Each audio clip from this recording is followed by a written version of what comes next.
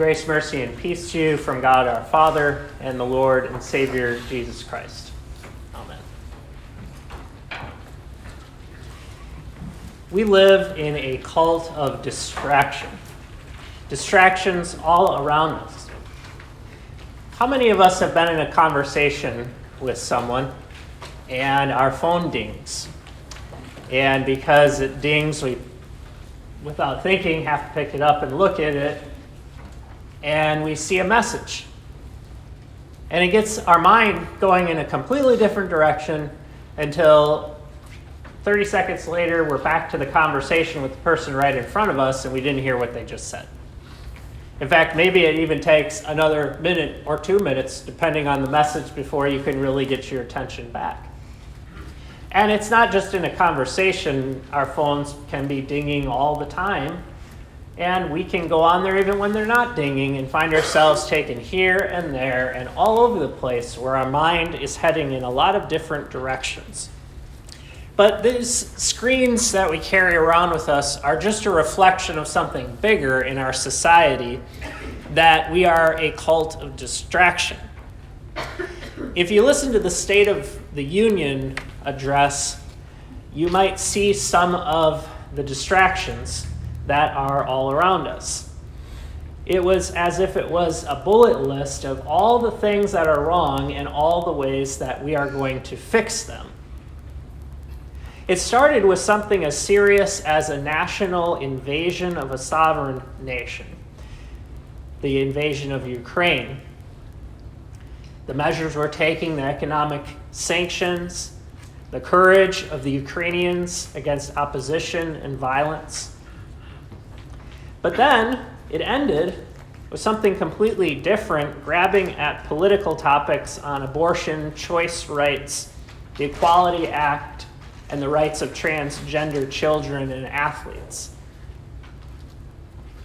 There was a lot at the end about addictions, about cancer, about death. It was as if the speech was meant to fix the world. What's the problem and what's the solution? So if you're a young person growing up in this world where you're hearing this kind of rhetoric, it can be overwhelming. I remember meeting a young person in his 20s who told me, "Pastor, I just can't get my thoughts together long enough to know what's important, what matters." Because we kind of throw it all there at the same level of importance. How do we determine what really matters, how to prioritize one thing over the other thing? And so he'd find himself stuck in video games all night long and waking up the next day wondering what matters, what to do with myself. In the words of Neil Postman, we are amusing ourselves to death. And it can be addictions, it can be transgenderism, it can be social media, it can be noisy things, it can be shiny things, but we're like a dog that's noticed a squirrel. Until Jesus enters the picture. And Sunday morning we come and all of a sudden our focus is back on track because Jesus is here. Well, he's there on Tuesday also. But here we take the time to get our focus back on track. And you know what Jesus says? He says there's going to be adversity. In fact, God sends us into adversity in order to get us focused. Because if you look at a time of warfare and you wonder what the people of Ukraine are thinking about, they're not worried about what is a boy or what is a girl. They're not worried about what next stunt will be on America's Got Talent, if you call it that. They're not worried about a debate, which restaurant they're going to go to tonight. Martin Luther King Jr. said, "The ultimate measure of a man is not where he stands in moments of comfort and convenience, but where he stands at times of challenge and controversy." So the Lord sends us into adversity in order to get our focus back. We're coming into the season of our Lord's Passion, and a lot of people think about giving up something for Lent. We're taking this time apart from our normal rhythms and behaviors to have extra services on Wednesdays. But Luke is drawing us our attention in particular to being lost. This theme of those who are lost, those who do not know where they're going, those who are wandering, and sometimes they don't even know it. And how God finds them. He finds them when they're lost, and he says, "This is where I'm going. Are you coming?" That's the basic message of the Passion season. Jesus says, "This is where I'm going. Are you coming with me to see what happens?" In our text, which is from Luke chapter 9, we're going to see 4 examples of disciples who are misguided. In their own way, they were lost. They were misguided about what the kingdom was going to mean and where Jesus was going. So where is he going? The first of those disciples we read about is distracted by politics. We'll read from the verses 57 through 62 of Luke chapter 9. As they were going along the road, someone said to him, "I will follow you wherever you go." And Jesus said to him, "Foxes have holes, and birds of the air have nests, but the Son of Man has nowhere to lay his head."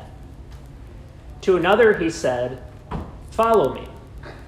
But he said, "Lord, let me first go bury my father." And Jesus said to him, "Leave the dead to bury their own dead. But as for you, go and proclaim the kingdom of God." Yet another said, "I will follow you, Lord, but let me first say farewell to those at my home." Jesus said to him, "No one who puts his hand to the plow and looks back is fit for the kingdom of God." So this is the section where Jesus is traveling. He's on a journey, and he's turning from his work in Galilee to make his way to Jerusalem now. He's already set the stage telling his disciples he's going to go there to die and to rise again, but it's been hidden from their eyes so that they don't understand what he's talking about. Now, Luke actually, before he records these conversations, Jesus with these 3 people, he has a turning point in his gospel, and it's just before this at verse 51. When the days drew near for him to be taken up, he set his face to go to Jerusalem. So you see, each of these examples of misguided disciples is going to relate back to where Jesus is going. In other words, the disciples are not going where he's going. He set his face to go to Jerusalem.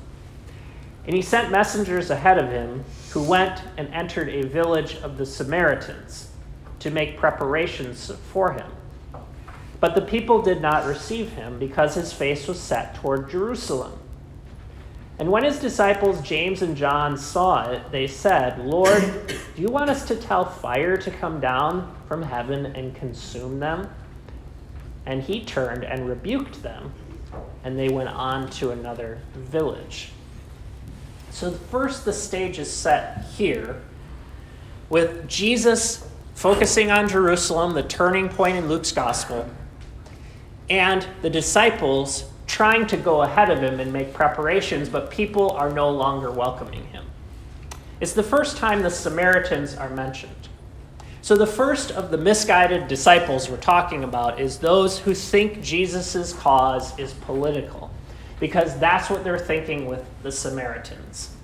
If you look back at the history of Samaria, it goes back into the Old Testament to 1st and 2nd Kings, where Samaria became the capital focal point for the division of the tribes. The tribes, there were 12 of them, were divided by political arguments and striving for power until there were 10 tribes that split off to the north, and it left 2 tribes to the south. And Samaria was the center point of the capital for the king in the north. But Samaria didn't last. The northern kingdom was not faithful to the Lord, and they fell to the Assyrians who came in.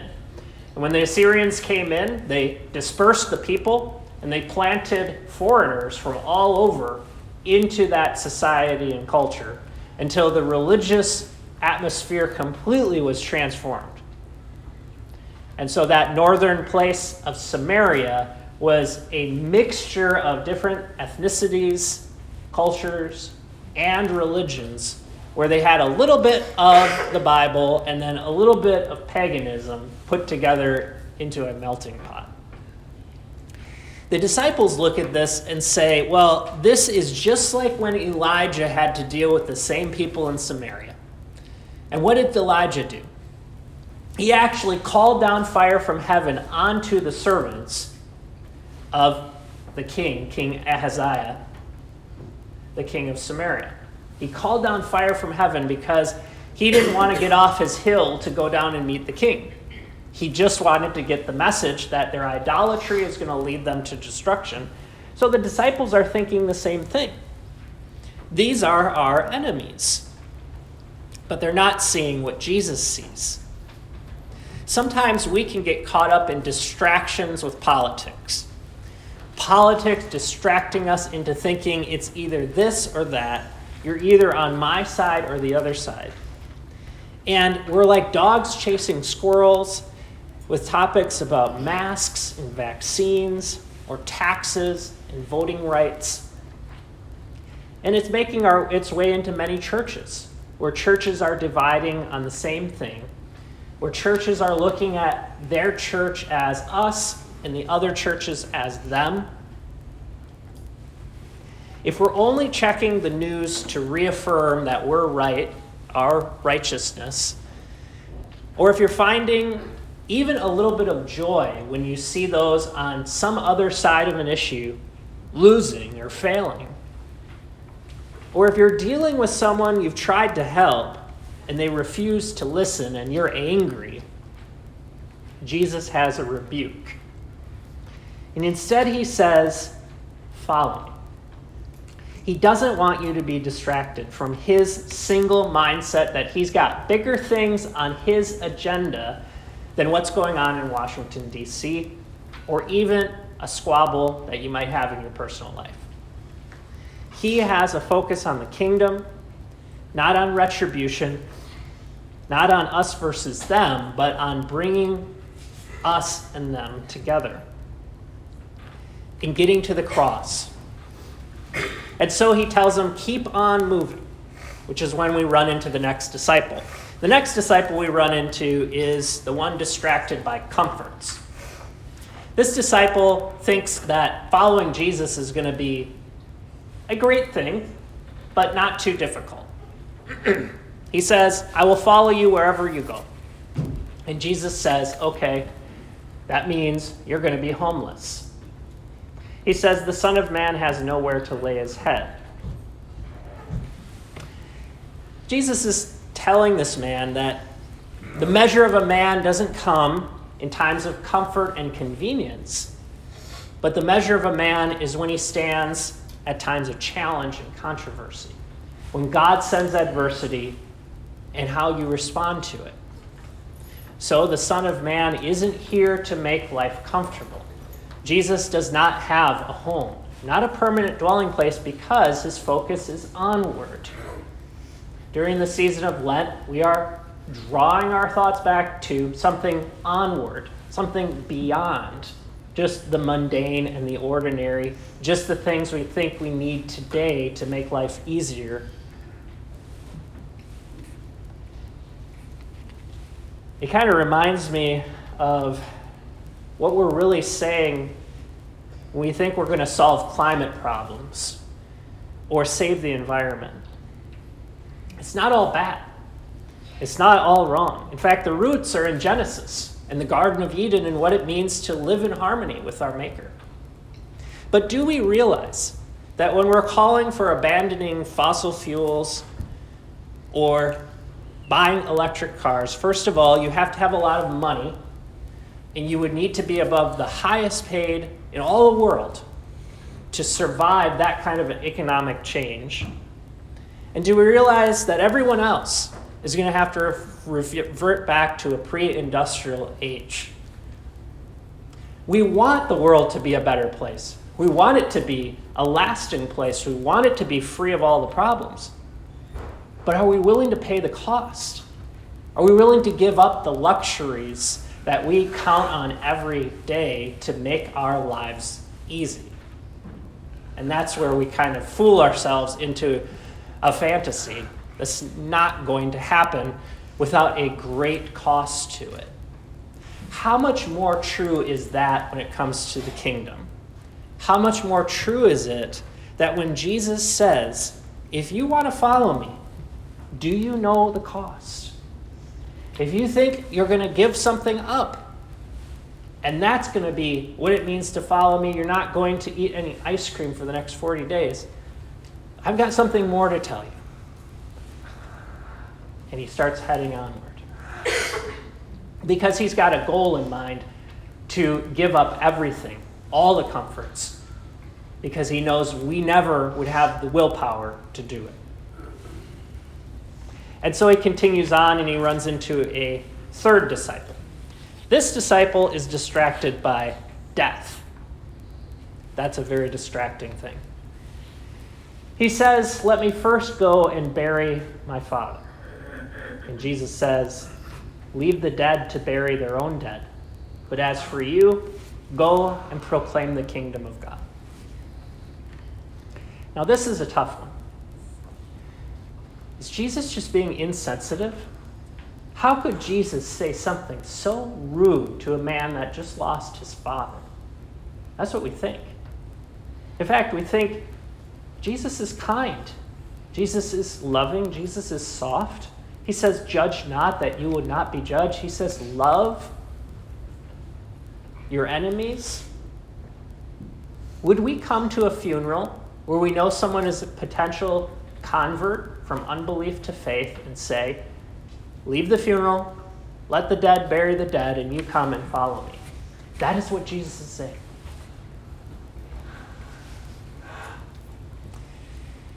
Jesus did not come to give us warm, fuzzy feelings about life in this world. He did not come to preach eulogies about the great people he knew in his life. He doesn't spend time observing traditions just for the sake of traditions. You might not want to go to a funeral where Jesus is preaching, depending on the circumstances, because he's saying if you're not following him, you're already dead. And there's no two ways about it. He doesn't mince words. He doesn't play pretend. He's going to give it to you straight, that the cost of discipleship is a great cost. It asks you the question, where does your true loyalty lie? Now, I think there's more going on here than just that it's a difficult saying or that Jesus is being insensitive. In fact, I think Jesus is alluding to something that was really a problem in his day. If you go back to 1st and 2nd Kings, you read about this where the kings were always given a burial. It makes a point to mention it over and over. It says, David slept with his fathers and was buried in the city of David. Solomon slept with his fathers and was buried in the city of David. Rehoboam slept with his fathers and he was buried in the city of David. Now, that burial meant a real significance to the point that it was almost a superstition about burial and what happened to the spirit and the soul at the time of death and what you needed to do to properly deliver that person into peace.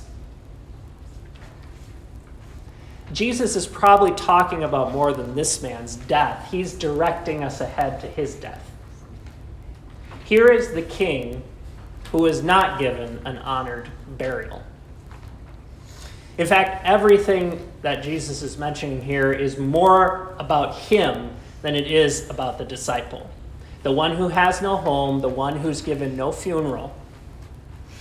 And then the third example there, the one who doesn't even get to say sentimental goodbyes to his family. It's about Jesus. It's about proclaiming the kingdom, and Jesus is seeing that proclaiming the kingdom is not about just mourning the dead, but remembering how God gives life.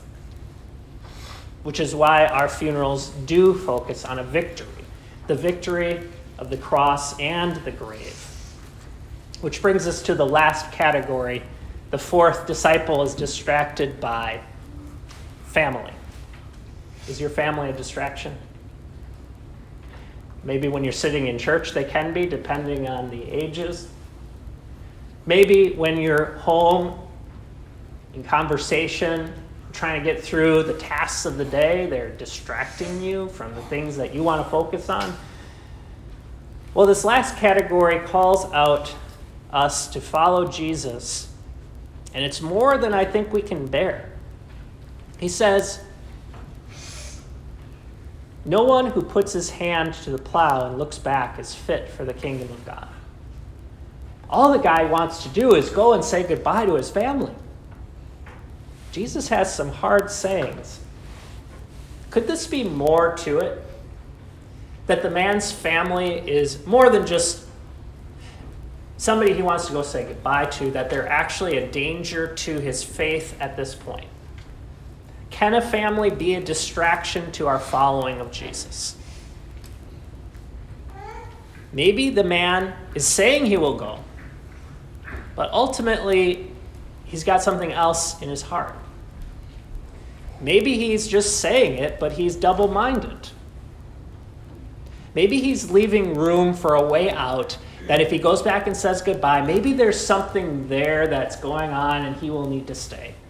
And Jesus is saying, don't even go back at this point. Follow me. Because nothing is more important than Jesus.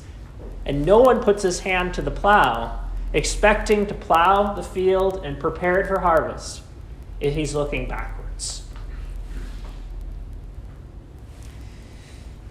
I think we all can agree that at one point or another we've betrayed the Lord's allegiance. We've not been loyal. We've been distracted. We've failed in all these categories, which is why ultimately this lesson is not about us and discipleship. It's about Jesus. Every text in the Gospels is telling us something about Jesus and what he has come to do. And we always should be looking for that. He is the one who has no home. He is the one who has no funeral. He is the one who does not get to say goodbye to his own family because they have cast him out of the family. They have put him on a cross. There's no peaceful goodbye for Jesus' family when his fellow countrymen crucify him. The Son of Man has nowhere to lay his head. He's no kingly burial. He's forsaken by all others because he must. He must detach himself from everything that would keep him in this world. Because the only way for him to save us is through death. He has to let go and detach from all earthly things. So the only thing that matters is the will of his Father. He's got a singular loyalty. It's urgent. The troops are on the border. And it's like the Ukrainian soldier who volunteered to go to the bridge and set the mines because the Russians were coming. But when he got there and prepared the mines, he was too late. They were already there. So he had to blow himself up in order to destroy that bridge and slow them down. Well, Jesus didn't just slow them down. He volunteered, he went, and willingly laid down his life for our sakes to defeat the enemy. And when people look at this text and they look at what Jesus is saying, they say, this is insanity. Who would want to follow this guy? And a lot of his teachings about the kingdom did seem outrageous to the people who were listening. But they're directing us to the outrageous plan that God has for us to have our hearts completely belong to him. As we said, we glory in the cross because it sanctifies all our ailments. And God brings us into adversity so that we can know the measure of a man is not when we're comfortable, but it's when we're uncomfortable. He brings us into these adversities so that we would know the only one who can lead us through it is Jesus. He is the one who pledges absolute allegiance to the Father. He is the one who calls us. He is the one we follow. And going into our sermons ahead, we're going to keep asking these questions. Where is he going? Who is he meeting along the way? Where does he end up? And these will teach us a lot we need to know about being disciples and following Jesus. Amen.